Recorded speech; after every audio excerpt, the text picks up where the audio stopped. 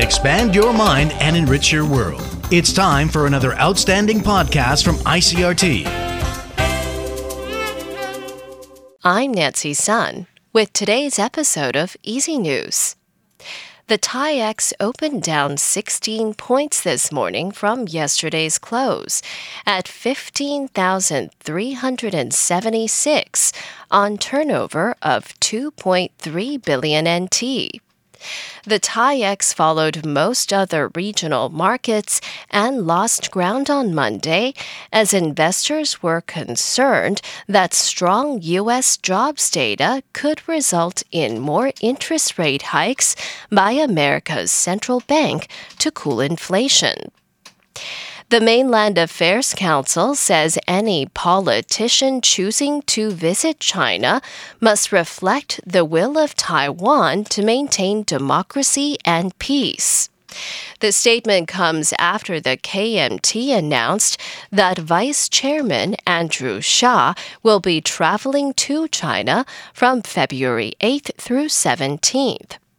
According to the Council, it has received notice of the trip from the KMT, but is stressing that any cross-strait exchange must be based on the principles of reciprocity and dignity.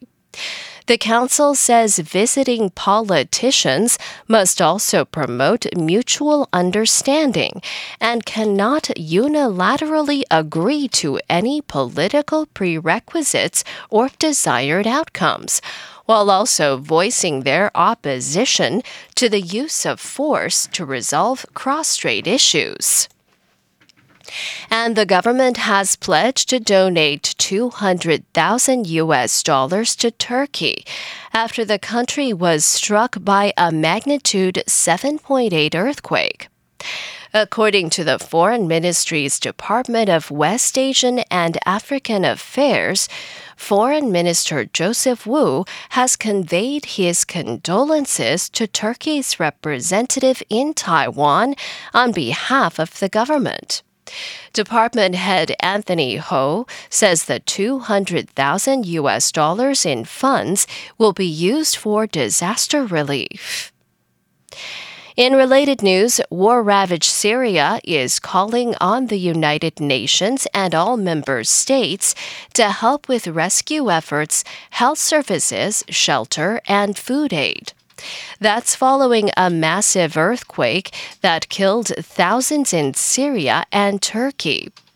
The quake-damaged area in Syria is divided between government-held territory and the country's last rebel-held enclave.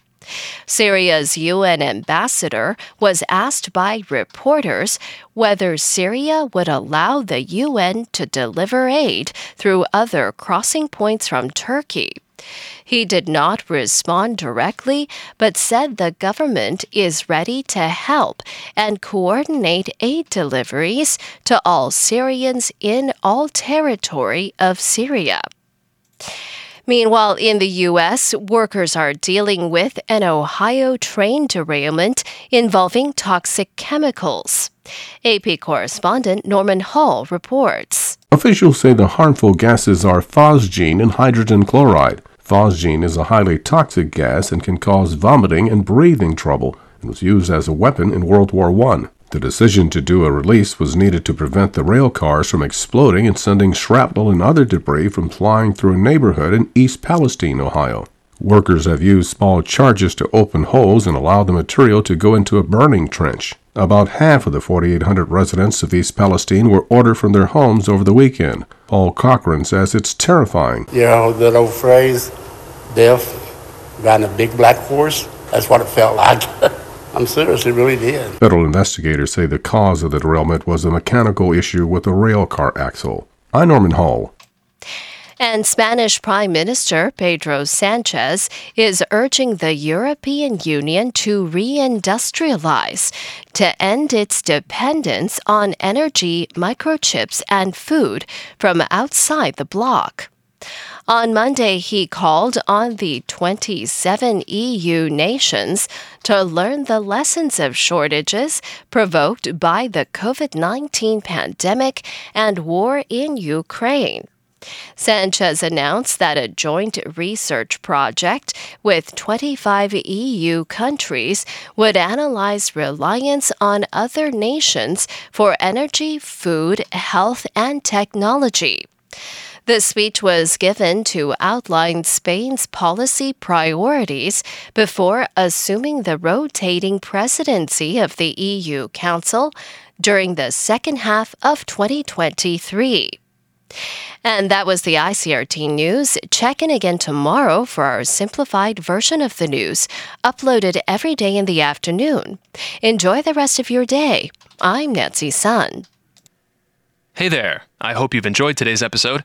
If you'd like to hear more from ICRT, you can check out our other podcasts. We've got Taiwan Talk, where we chat with a new guest every Monday, Taiwan This Week, a roundup of the news in Taiwan every Friday, and English in the News, for useful English expressions explained in Chinese. For some lighter news in both English and Chinese, check out News Bites and News for Kids. And if you enjoy them, tell a friend.